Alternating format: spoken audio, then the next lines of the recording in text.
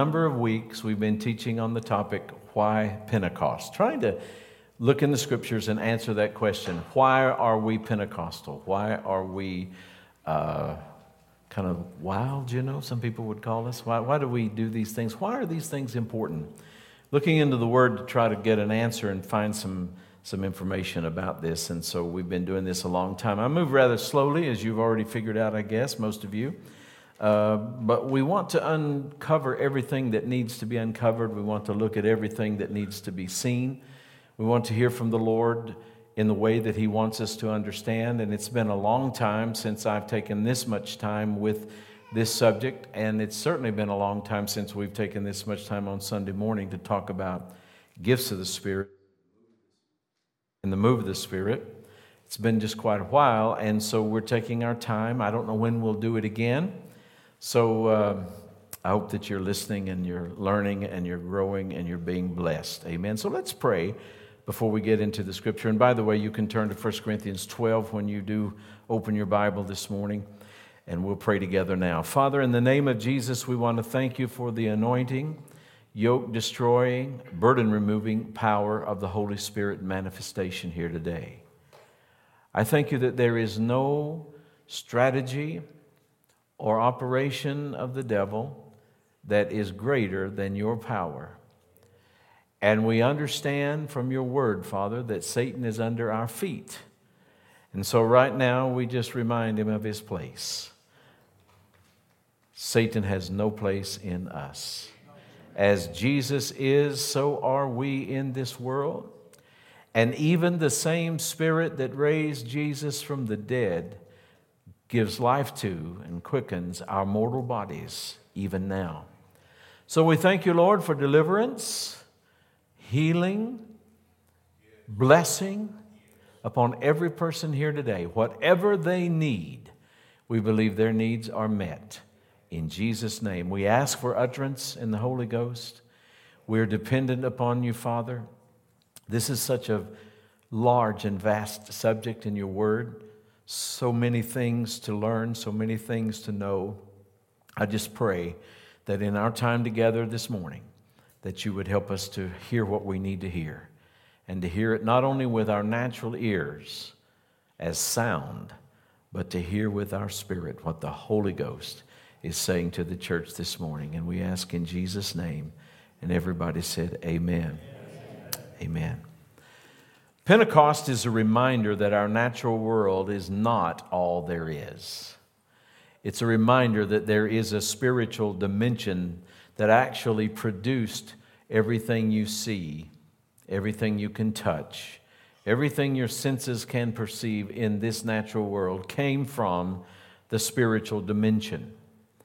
Man inherently understands that there's something more to life and more to our existence than just what we can see or sense with the senses.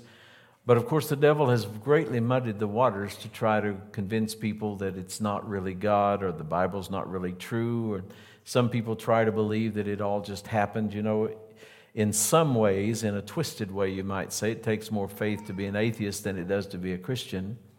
Because, in the world of statistics, in the world of probabilities, and of course there's a whole science, if you will, or a whole discipline in that area. But it's been said, and it's true, that the possibilities or the chances of an explosion in a junkyard producing a fully assembled Mercedes-Benz is greater than to think that this whole world could have just happened or come into existence.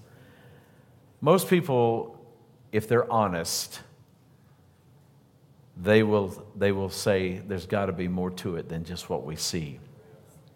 Well, as believers, we know what it is. Better said, we know who it is. There is a God. Amen. I'm so thankful that through the Lord Jesus Christ, I have gotten to know Him, and He is my Father. You're talking about celebrating Father's Day.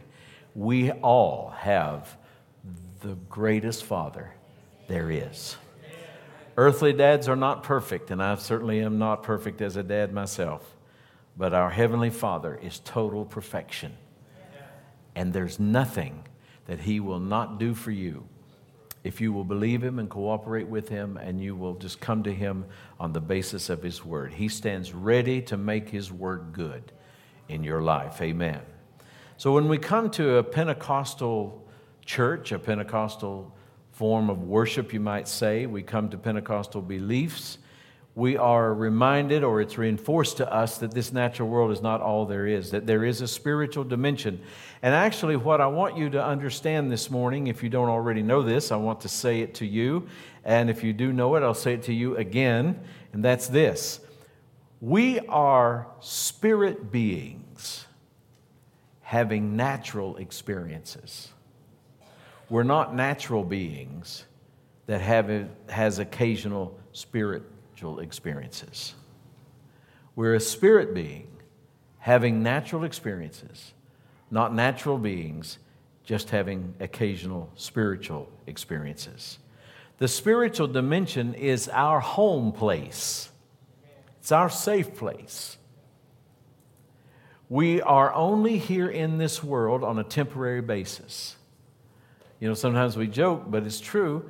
You know, unless Jesus comes back, none of us will get out of here alive. We're just here temporarily. And at the longest your life would be, it's still short, very short in comparison to eternity. Hebrews 11:13, 1 Peter chapter 2, verse 11, makes it clear that we're just pilgrims passing through. And when we live the way that we were recreated to live, now you understand how I say that, because we were born again, we were recreated. And when we live the way we were recreated to live, then our lives are just naturally supernatural. Just naturally supernatural. We should not be surprised when the supernatural takes place.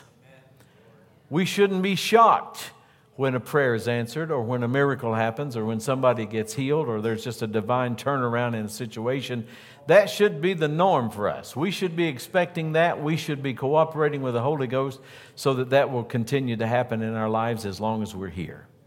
And so that's one of the reasons that we're studying about the gifts and ministries and the operations, the anointing of the Holy Spirit in connection with the ministry of the gospel. Romans 1:16 says the gospel is the power of God unto salvation. The power of the acts, the actions, the events, maybe is a better word. The power of the events the gospel describes is in the message of the gospel itself. And that's why Paul says in Romans 1:16, I am not ashamed of the gospel of Christ, for it is the power of God unto salvation to everyone that believes, to the Jew first and also to the Greek. That's what he preached in Acts chapter 14 in a place called Lystra. And there they preached the gospel. And there was a man at Lystra who was impotent in his feet, a crippled man who had never walked from his mother's womb. The same heard Paul speak. Speak what, Paul? Well, the prior chapter says they preached the gospel there. So he heard the gospel. The very first time Paul perceived that man had faith to be healed, he saw his faith, spiritually perceived it, realized it, and said with a loud voice, stand upright on thy feet. And he stood up and he began to leap and walk. He'd never leaped. He'd never walked in all of his life. He was a grown man, not a kid. And so in immediate, just in a matter really quicker than you could even blink your eye, his leg muscles became firm and as they should be in normal size. And the coordination necessary to be able to walk, the balance and all the rest that goes with it, came into him just at an instant. And this man was healed instantly. Why? Because he heard the gospel. The gospel is the power of God unto salvation to everyone that believes. We need to hear the gospel again and again and again and again. We don't need to just hear about it, but we need to hear it.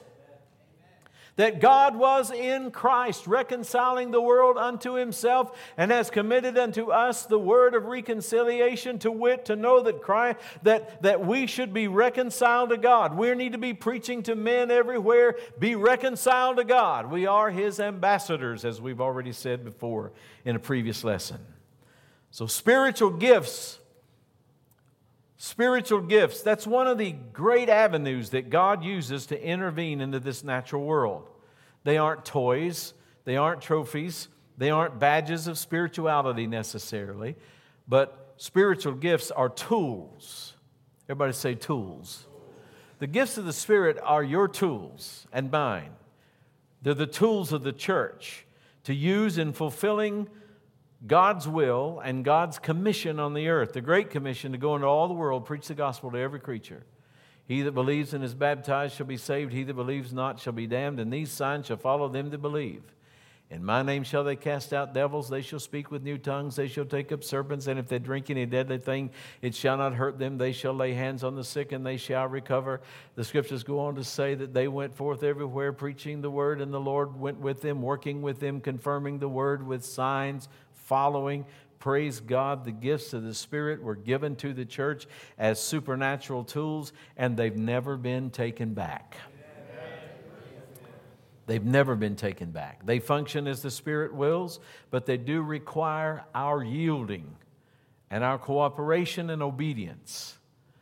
Those three words are very important words if you want to be used in the things of God. If you want to be used by the Holy Ghost, if you want to see the supernatural operate in your life, those three words are key words. You've got to yield, give way, surrender your will, your wants, your needs, your desires, if you will, any of those things. Yield it all to God, trusting He will take care of you and He will use you to help bless others. You've got to yield, and you've also got to cooperate.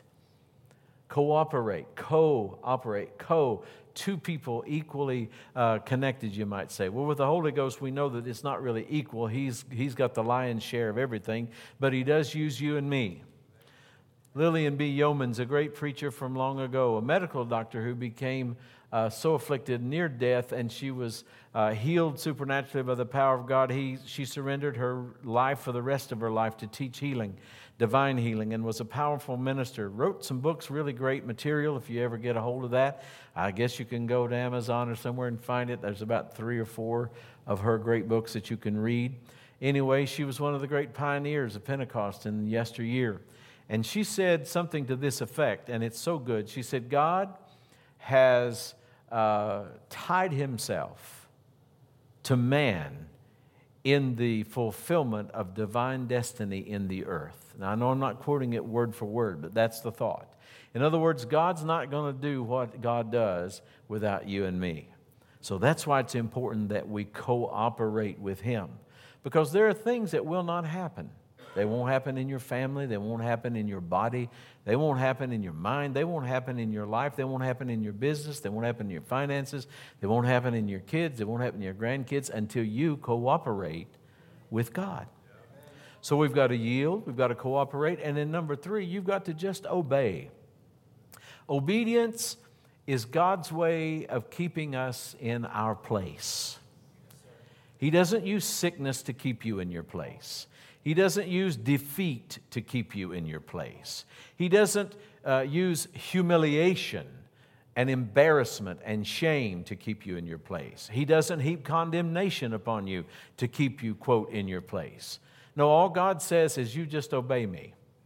And I have learned from my experience, as many of you have also, that if you will obey God, it will surely keep you in your place. Because sometimes you will find yourself doing things you never thought you would do. And sometimes you'll find yourself doing things that, at least in the beginning, you might not think you want to do.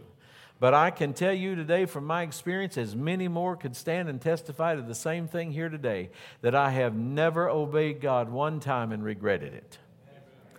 And I've never disobeyed God one time and been glad that I did. So obedience is a key. It is more powerful before God than all of the sacrificial giving you could ever do, than all of the price, as we might say, that you might think you're paying. Nothing is more important than obedience. And God is such a good God and such a wonderful Father. Obedience doesn't mean that you're not going to be happy. You know, I think some people are just so afraid of the will of God. They think He's going to make them marry somebody that's ugly, or that He's going to make them stay poor all their life, or He's going to make them, eat food they don't like from now on. I don't know what they think. But the truth is, Jesus said, "Take my yoke upon you and learn of me, for I am meek and lowly at heart. My yoke is easy," He said, "and my burden is light." So if it's always, hard to do whatever you do, then probably you're not doing the right thing. If you absolutely hate what you have to do, then you're not, either you're out of sorts with God or you're not in the will of God. Because the will of God is something that is a pleasure to do. Yes, there's some work involved. There is that yielding I talked about a while ago. There is that obedience that's there. But it's in such an atmosphere of joy when you're in the will of God. His yoke truly is easy, and His burden is light. Hallelujah. So don't ever feel guilty for being blessed. Don't ever feel guilty because you don't have to work your fingers to the bone. Because there was even an old song years ago, wasn't even a Christian song, but it had a lot of truth in it. He said, if you work your fingers to the bone, what do you get? Bony fingers. There's just, some of you remember that song maybe. I'm not going to sing it. But anyhow, you don't have to do that. And if you've got bony fingers and your life is miserable, then something's not right. I'm not saying you're a bad person. I'm not saying you're in sin. There's just something that's missing, and you need to get before God until you find out what it is. And if you're worn out and you're living in constant fear and anxiety and dread about the future, I would encourage you, take a vacation, seek the Lord until you figure out where you're supposed to be and what you're supposed to do, and then go wherever that is and be there and do that and enjoy abundant living. Amen? I think that should have had more amens than that, but anyway, you take what you get.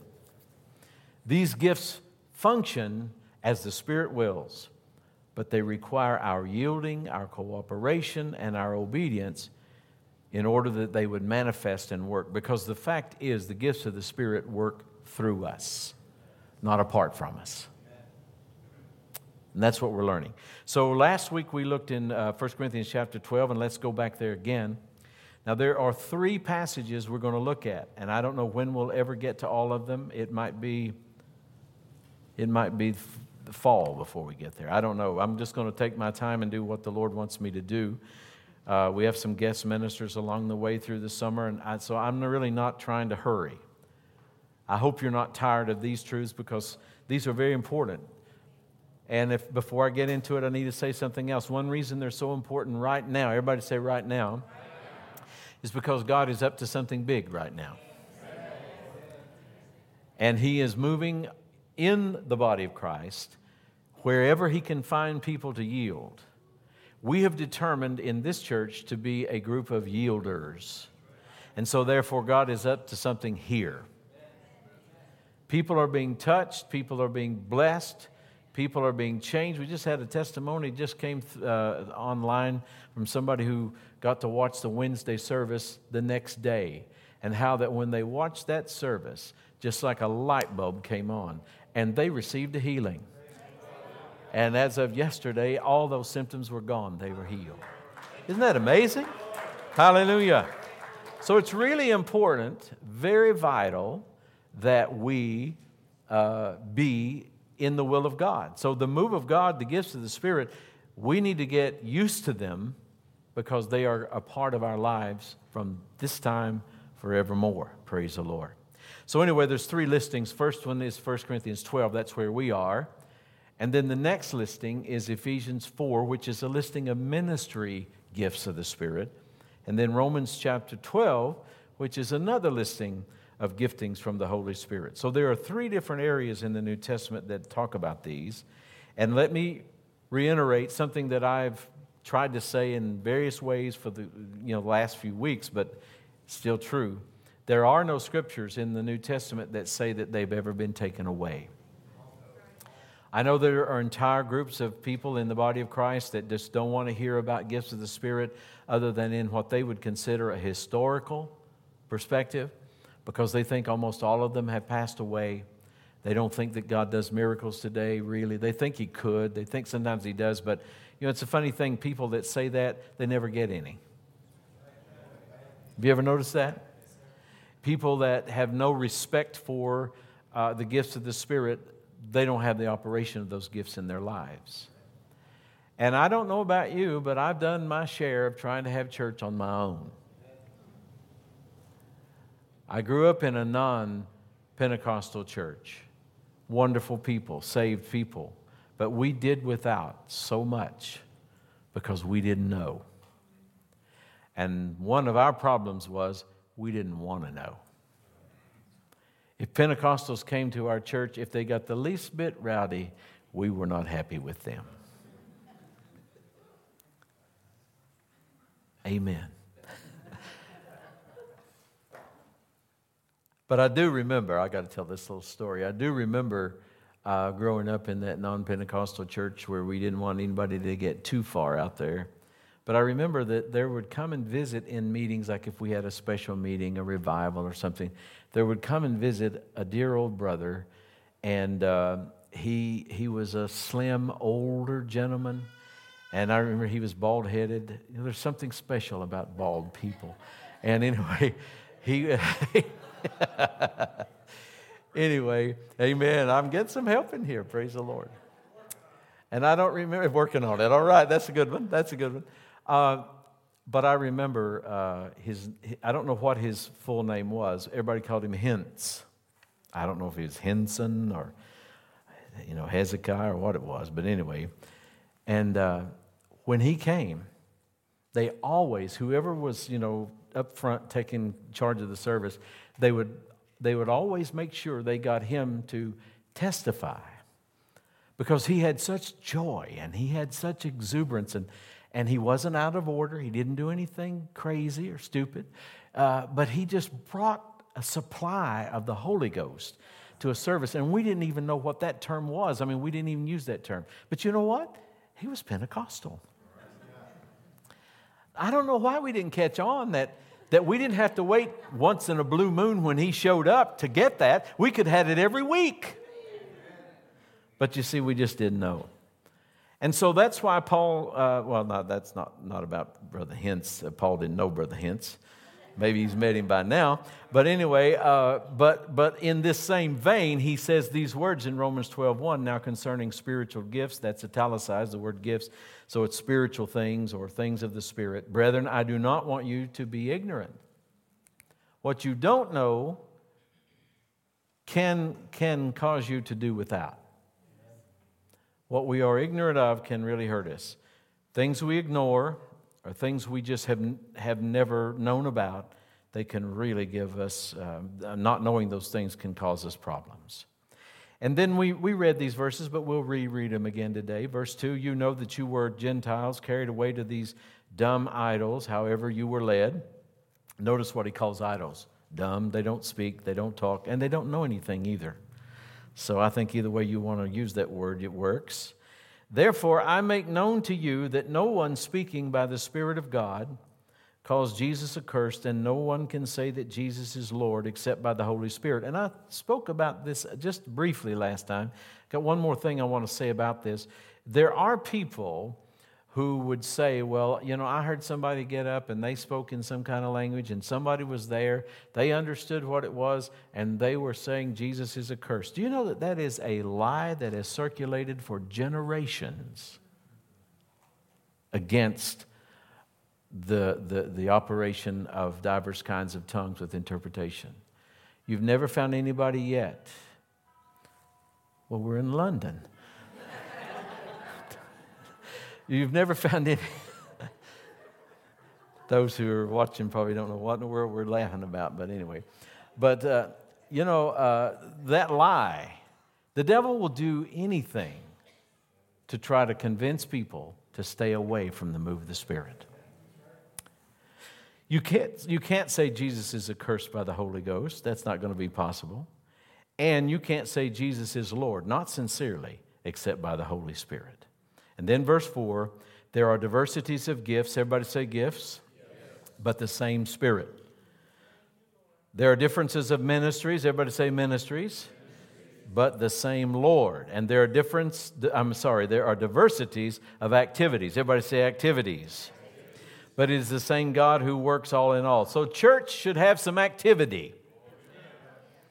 Amen. It shouldn't be just a bunch of old people sitting around, half asleep, half dead, hoping this thing gets over so I can beat somebody else from another church to the restaurant today to leave a sorry tip. I just had to throw that in. I got a grandson that is in college, and he waits tables, and he waited tables at a restaurant in Lynchburg before he moved to Richmond to go to school there. And I won't say which restaurant it was, but he hated Sundays. He hated Sundays worst of all. He said because church people don't tip well. He said, and they are hard to deal with. So before you ask for extra this, extra that, or don't do this, or don't do that, and then leave some sorry tip, remember, somebody's grandson needs the money. Hallelujah. Amen. Hallelujah. Where in the world was I? How did I get to there? Amen. So, I did forget where it was. I'd completely gone there. But the Holy Spirit gives these gifts, ministries, and activities. That's where we were, activities. Not a dead church, activities. That was kind of a convoluted way to get around to the tip thing. Anyway, then he goes on in verse 7 and says, but the manifestation of the Spirit is given to each one for the profit of all. So one of the reasons that I want to be in a place where the gifts of the Spirit operate, and wasn't it great today, that word of prophecy, that was a gift of the Spirit operated, that Brother Smith yielded to the Holy Spirit, and he gave that out. The gift of prophecy speaks unto men to edification, exhortation, and comfort. And there was something in there about the future, things that God has planned, and that begins to move over into the area of revelation gifts. It's just a wonderful thing. Now, we didn't plan that before church. I didn't call him last night. I didn't send him a text this morning and say, at such and such time, I want you to get really loud because you have a great voice, and I want you to say those words. That's not how this works. But I will tell you this. While I was up here on the platform, I started getting that stirring. I was not surprised. And every believer here can move into the things of the Spirit until you can begin to know the way of the Spirit. It might not always be your turn to operate in a certain area, but you'll know where we're going. You can prepare yourself. And you can get ready, and you can get excited about the things of the Spirit. And one of the reasons that's important to us as well is because when you begin to, the more you learn about picking up on the move of the Spirit when we're together, is going to mean the easier it's going to be for you to pick up on the way of the Spirit and the flow of the Spirit when you're not here. When you're trying to decide which car to go buy, or you're trying to decide what contractor to use for this next project, or you're trying to determine where to put some money that you need to invest, or whatever it might be. It could be any number of things. When you're trying to decide who to marry. I mean, my goodness gracious, isn't that one of the most important things in the world? You don't marry people just because they're hot. You don't marry people just because they got money. You married people because the Lord wants you together. The Lord put you together. Hallelujah. Boy, I could meddle there a lot. And the time will come we will. Praise the Lord. So anyway, there are these various gifts, ministries, activities, and all of them involved with the manifestations of the Spirit given to each one. So that means every person can be used in the things of the Spirit. And I would say every person should be.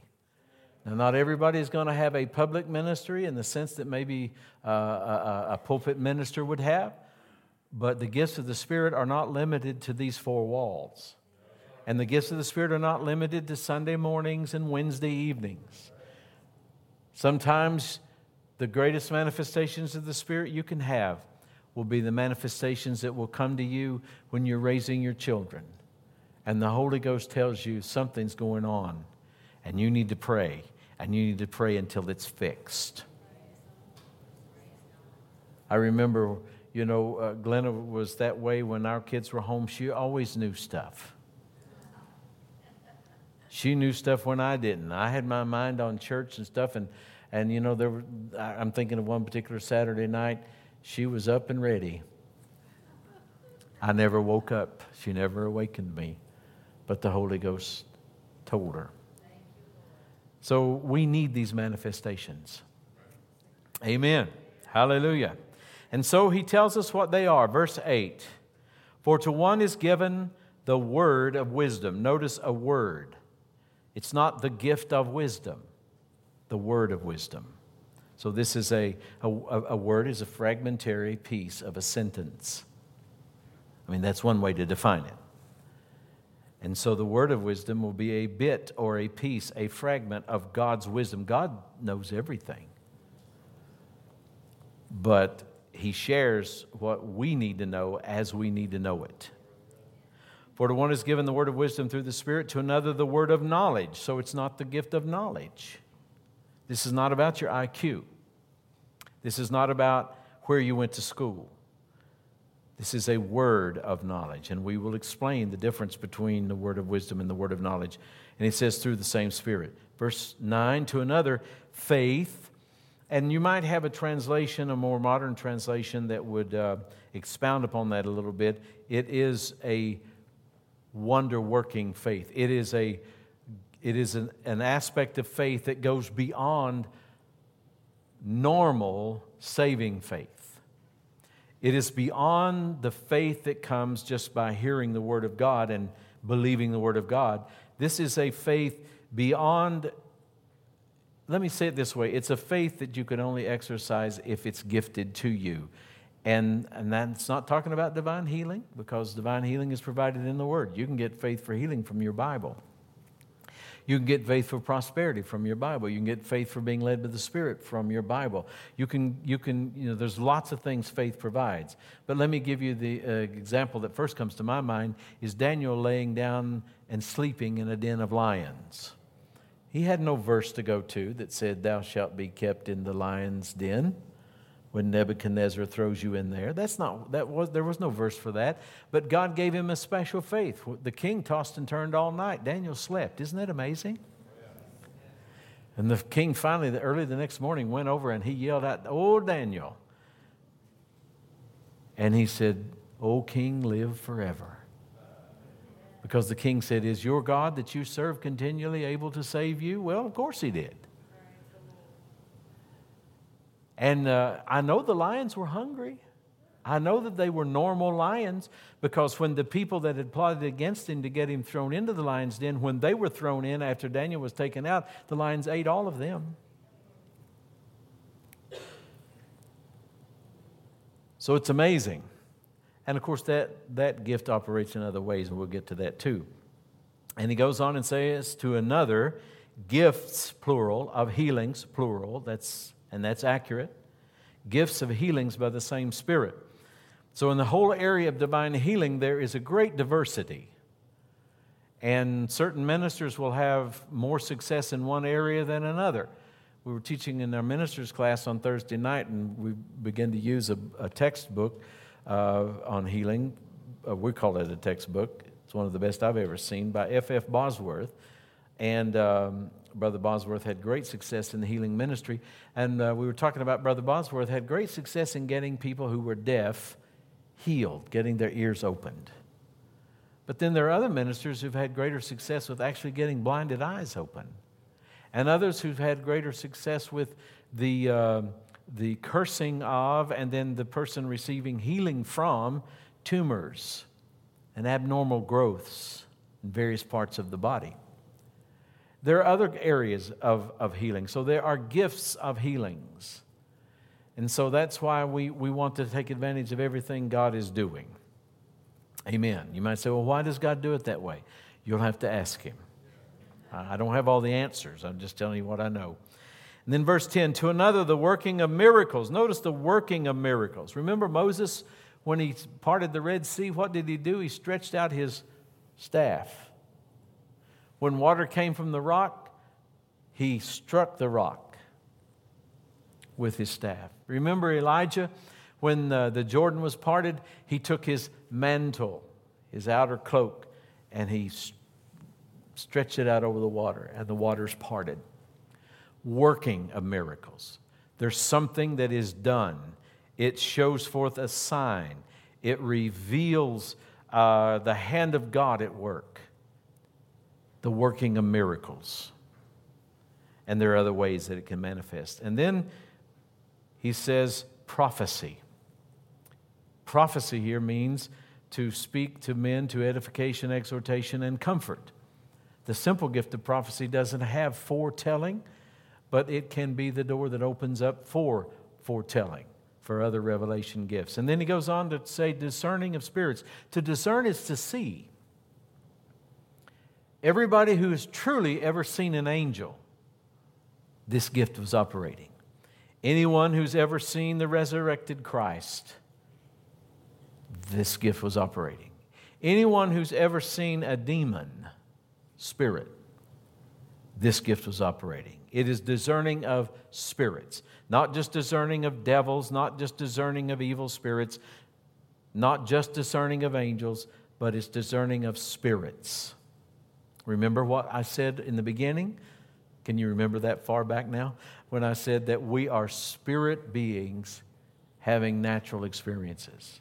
So when we read about these things, we should not be shocked or in disbelief, because this is the world we're in. The Bible says the angel of the Lord encampeth around about them that fear him. So that means in this place today, in this room, there are at least twice as many as we can see. You brought your angel with you. He came along with you. You know, people used to joke, well, you know, the angel, he's with you until you break the speed limit. That can't be true because I'm still alive. Amen. Hallelujah. But the angels are out there. Now, I'm not trying to be flaky. I've never seen an angel. I've never seen one, but I know they're there. I know they're there. And people have seen them. The Bible says people have even entertained them and didn't know they were doing it. So you know, when you get opportunity to give somebody a bowl of beans, you better make sure they're hot and good.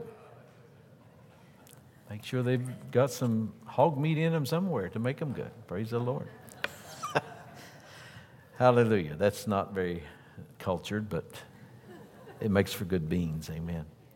To another, different kinds of tongues, diversities of tongues, or the old King James says divers, D-I-V-E-R-S. That's just short for diverse, or many different kinds of tongues. This particular gift is not just speaking in tongues as a prayer and praise language that we received when we were filled with the Spirit, but this is a diversity of kinds of tongues, different kinds of tongues that would be used publicly and that would require, to remain in order, interpretation. And then that's the next gift, interpretation of tongues. Notice it's not translation of tongues.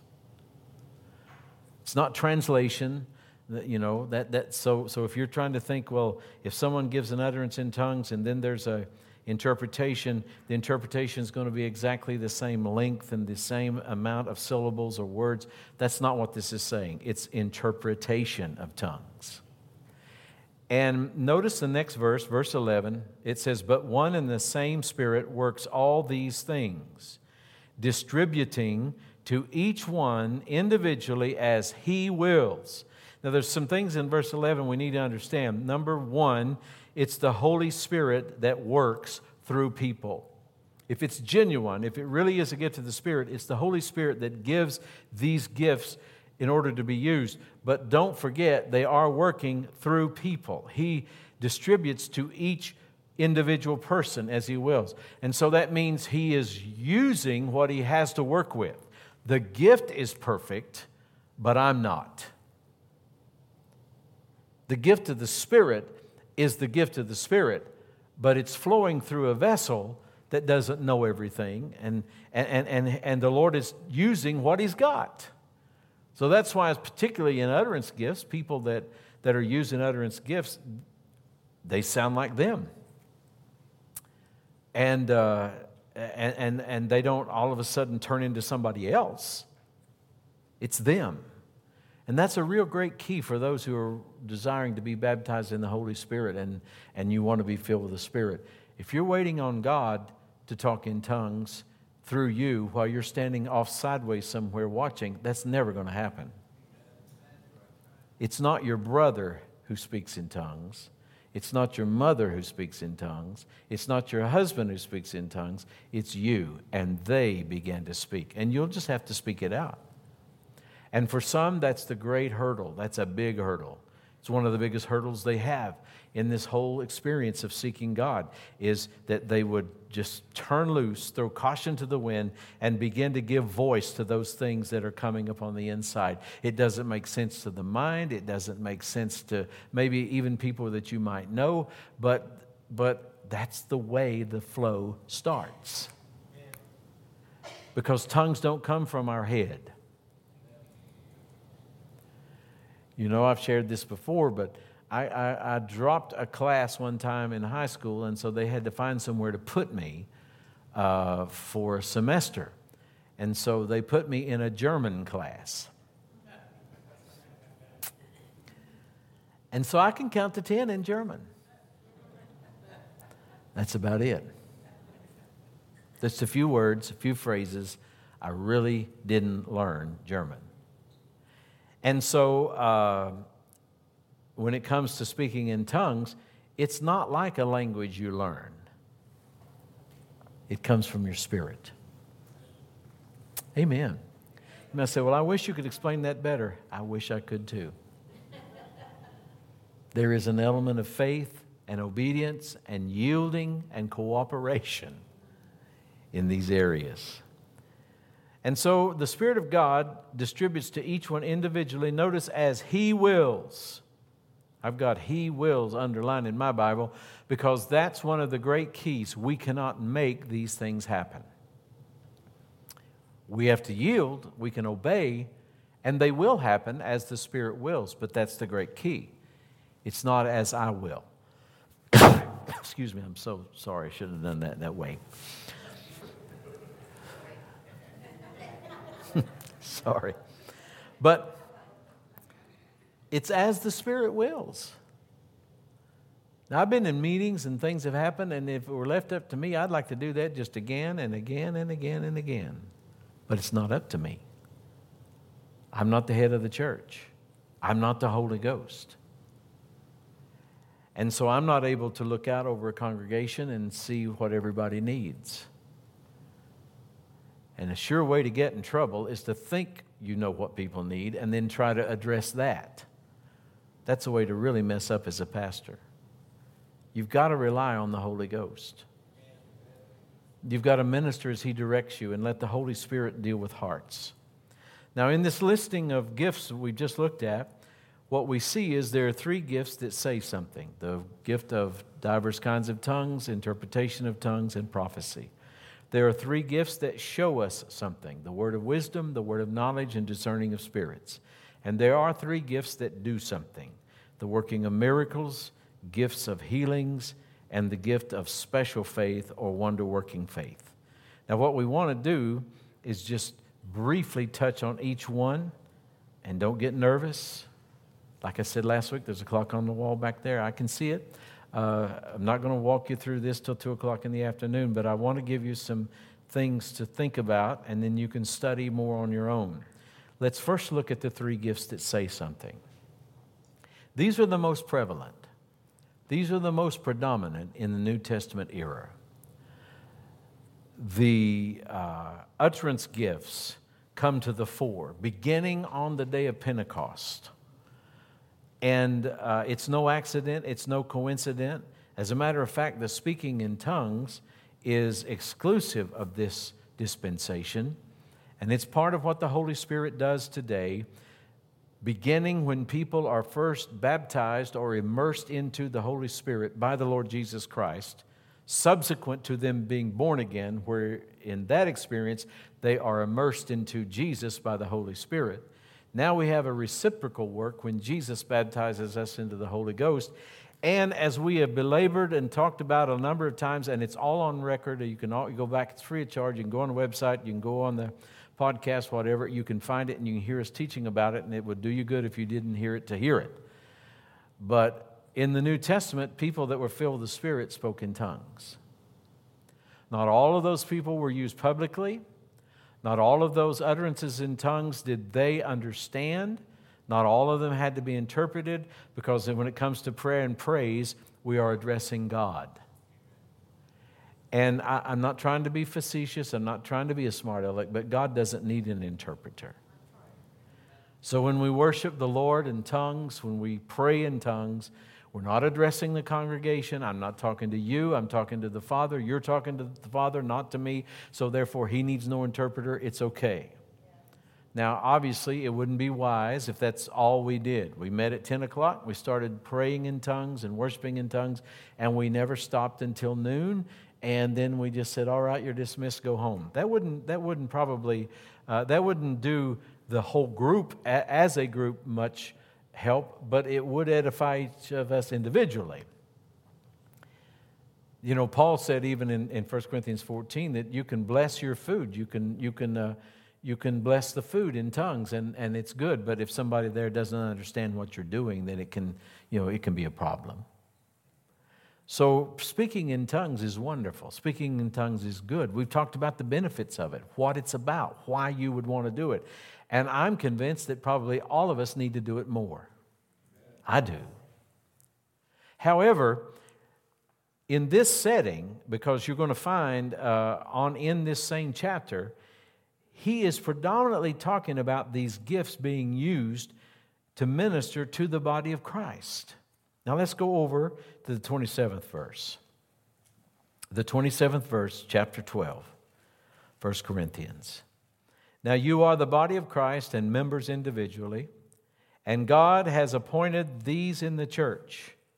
First, this is the top of the list. This would be the priority, the highest, you might say, office that God would call, highest ministry office, apostles. And we'll talk about why that is when we get to that one. Second, or secondarily, I think the Old King James uses that phrase that way, secondarily, prophets. Thirdly, teachers.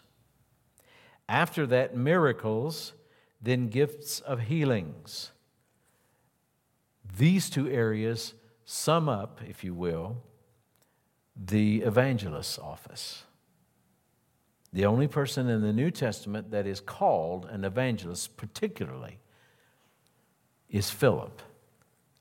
He began his ministry as a deacon, and then by the 8th chapter of the book of Acts, we find him as an evangelist in Samaria, and healings and miracles were taking place. So we have the apostle, the prophet, the teacher, the evangelist, and then you'll see the word helps, administrations. That would encompass the whole area of the pastoral ministry. And of course, pastors do teach. And then notice he goes on to say, varieties of tongues. Varieties of tongues. Now remember, let me ask you this question. I'm not trying to insult your intelligence, but I really do want you to think this through with me. I want you to get this straight in your thinking, and I want us to be on the same page here. This list in verse 28 is a list of what? Ministries. Would you agree with that? So then there is a ministry called varieties or diversities or diverse kinds of tongues. So this is talking about a ministry that would be public, a ministry that would be used in a public service. This is not talking about somebody praying in tongues. This is not talking about even a congregation worshiping in the Spirit, singing in tongues. This is talking about somebody that would stop a service, as we'd say, and address the congregation in other tongues with an accompanying interpretation. So you got that? Are we in agreement? Now look at these questions that he asks here. Are all apostles? The answer is no. Are all prophets? No. Are all teachers? No. Are all, or is everybody in the church world worker of miracles? No. Do all have gifts of healings?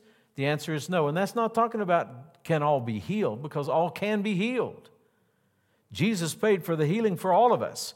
But does everybody have a healing ministry? No. Remember, that's what we're talking about, ministry. And then he says, do all speak with tongues? The answer is no.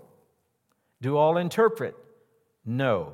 Because if we are going to be honest, intellectually honest about the topic we're talking about and the context of the verse, he's asking the question, does everybody have a public ministry of speaking in diverse kinds of tongues? No. Does everybody publicly interpret those diverse kinds of tongues in a public service? No. But you see, many people have pulled this phrase out of context. Verse 30, do all speak with tongues? And they say, well, the obvious answer is no, so that means not everybody should speak in tongues, or not everybody's going to speak in tongues. He's not talking about when people are filled with the Holy Ghost, will they speak in tongues or not? He's talking about, will people minister publicly with diverse kinds of tongues? That's what he's talking about. I was baptized in the Holy Ghost when I was about 15 years of age in a Pentecostal service that an evangelist at the time by the name of Steve Brock was preaching in the local church where my grandparents went to church. Steve Brock later on became a very well-known soloist, has a great tenor voice, singing solo. I don't know if he still does or not with Benny Hinn for years. But he was a Church of God evangelist. And he came through preaching revivals in West Virginia, and he came to all the different districts of that denomination, to that district overseers church, which usually was always the largest church, and that's where he came, and then people came from all around. And I was filled with the Holy Ghost in one of those meetings, and that was nearly 50 years ago. And my life has never been the same. I began to speak with tongues that night. But it was several years later, actually after I had accepted the call to minister, that the gift of diverse kinds of tongues with interpretation of tongues began to function in my life. And I studied about it. I realized that this was something the Lord was doing, and I wanted to be familiar with it. I wanted to know how it operated. I wanted to be in order. I didn't want to be out of order. I didn't want to do crazy stuff. I didn't want to do something that would hinder anybody. And so for many, many, many years, this gift has operated as the Spirit wills. Not every service, not every week, not every day, but it operates. Now, I can pray in the Spirit anytime I want, just like you can. I can worship in tongues anytime I want, just like you can.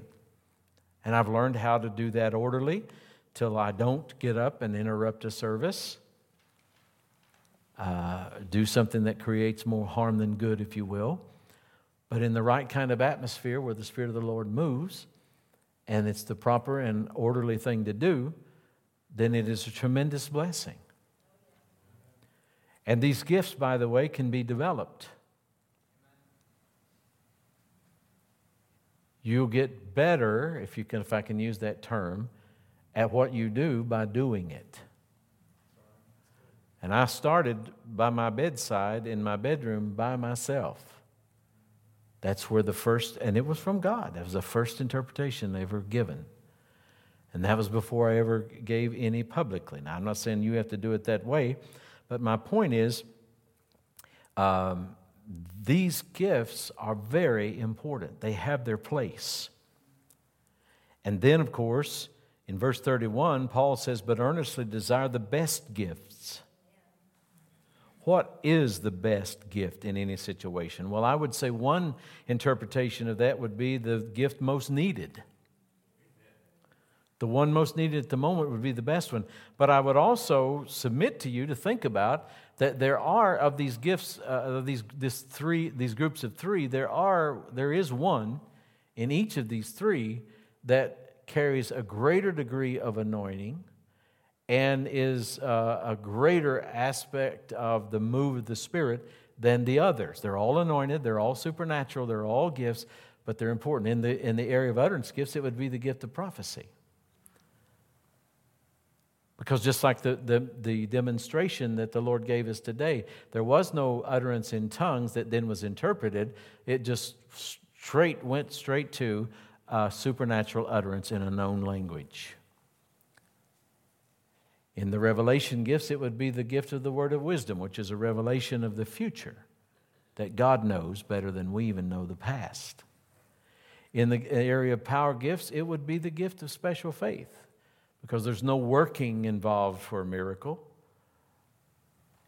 It's just receiving. Almost, we might say, passively, using Daniel again as that example. And so we are to earnestly desire. Now let me say something about that as well. We see this kind of similar statement in chapter 14, verse 1. It says, pursue love and desire spiritual gifts. Here it says, earnestly desire the best gifts. I want you to think about this on two levels. Number one, the whole church should desire these things. All of us. Paul's talking to the church at Corinth. This letter would be read to them, and they all would have heard it at the same time, and every one of them would have understood that we all collectively need to desire, be open to, and ready for the gifts of the Spirit. But I would also say, because the church has individual members that make up the body of Christ, each of us individually should desire the things of the Spirit. And that's why when you find churches that are not sure what they believe about this, or maybe they are sure they don't believe in it, these gifts don't manifest because there's no desire for them, no hunger for them. One of the reasons there's no hunger is because there's no teaching about them. You know, just teaching that something is passed away, that's not really teaching. That's a theory. And like I said last week, a theory is a supposition based upon ignorance of the subject under discussion. It's easy to have a theory. You have to go to the Bible to have some proof. Amen. And so when people don't hear, they don't have faith for, and they don't yield to the things of the Spirit. So that's one reason I'm teaching about this. Like I said, I don't know when we'll ever get back to this. I don't know when we'll ever take this much time on Sunday morning to talk about these. I mean, I'm not saying we never will, but there's so many things to teach on. But right now, this is the season we're in. But why? Because God's getting us ready for these gifts to manifest in a greater way. That's the key. Hallelujah. Glory to God.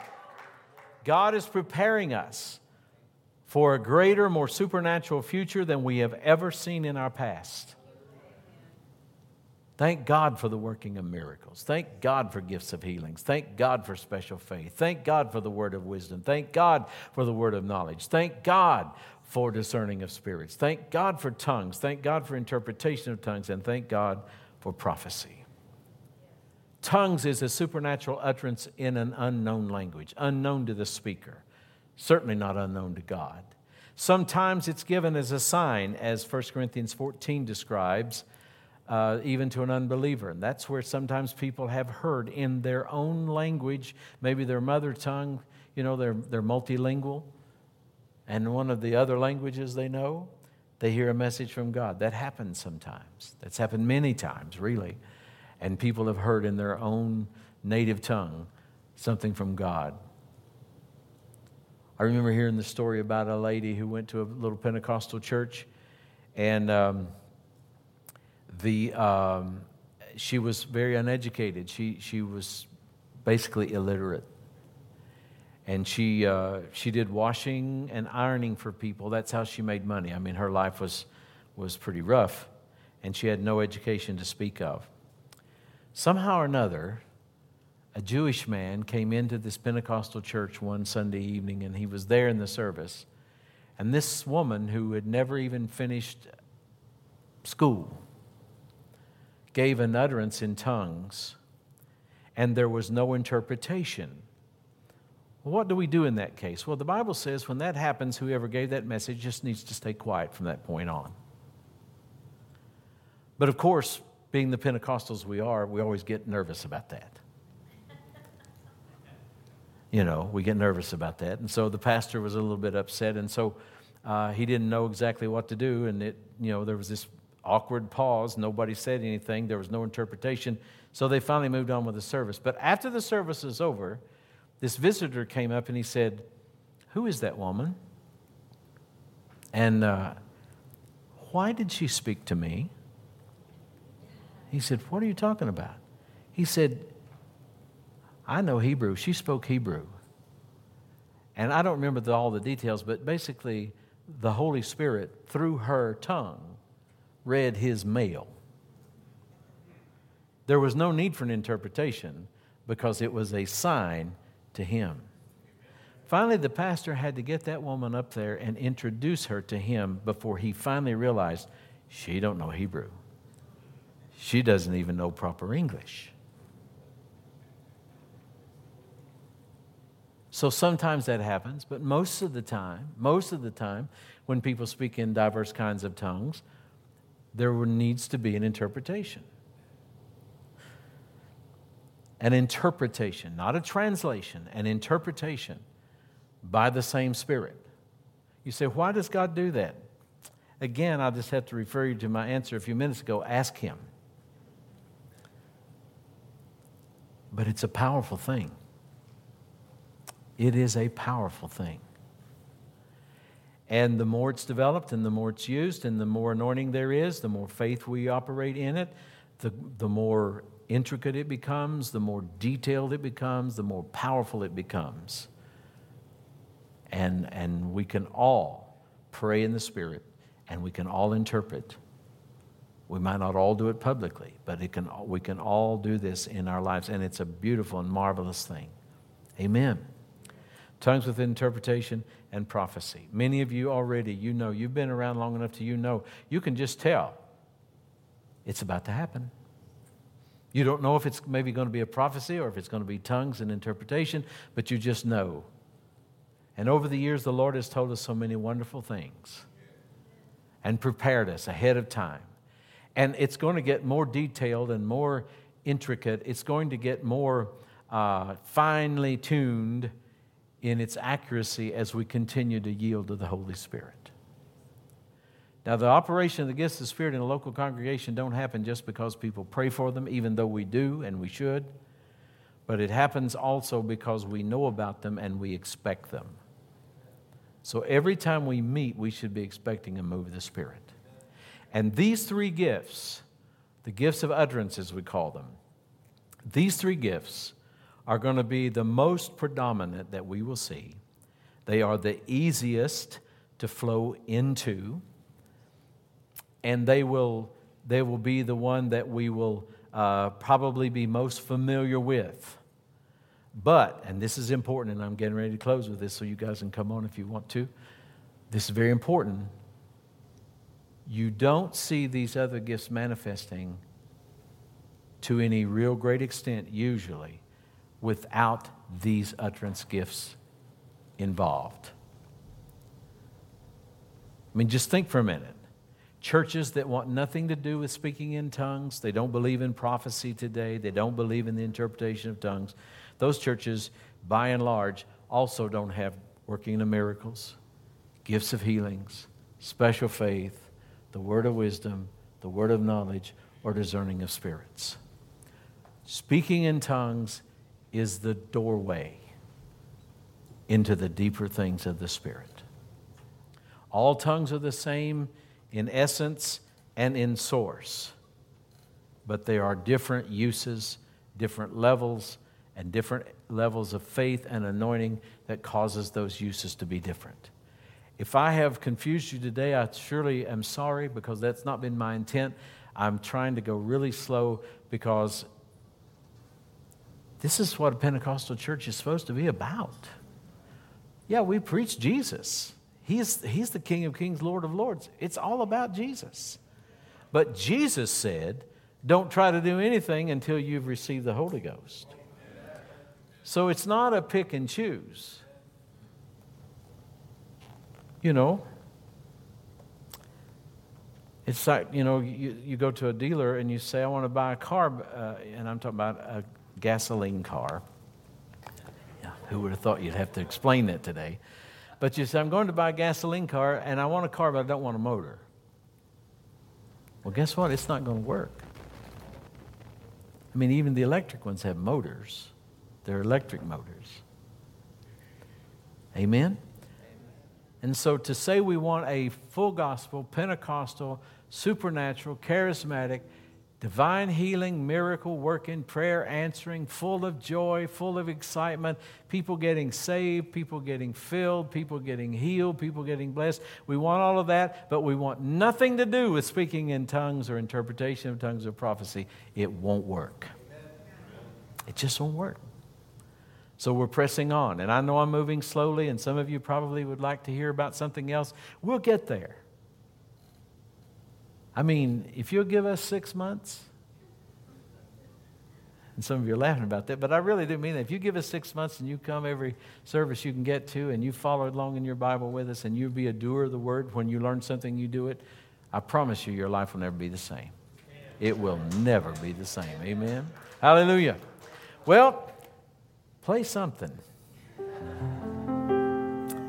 Father, we thank you. We bless you. Lord, we're so grateful for all your goodness and mercy and love, and so thankful for what you're doing in our midst. Thank you, Lord, for the gifts of the Spirit. As we teach about these things, study these, and learn about them, and experience them, we believe you, Lord, to take us into dimensions where we've never been before. Take us on to places where we've never been before.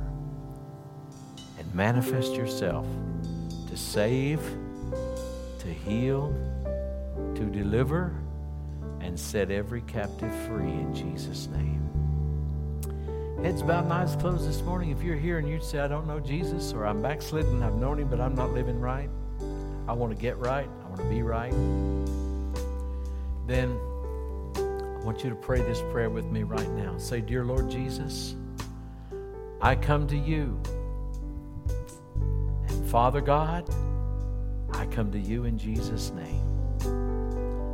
Forgive me of my sin. Cleanse me of all unrighteousness. And make me a new creature. If you're a backslider, say, restore to me the joy of your salvation. Let me be renewed and refreshed and restored. And I ask this in Jesus' name. Thank you for saving me, Lord. Thank you for forgiving me. Thank you for making me a new creature in Christ Jesus. And we ask in Jesus' name, amen. Amen.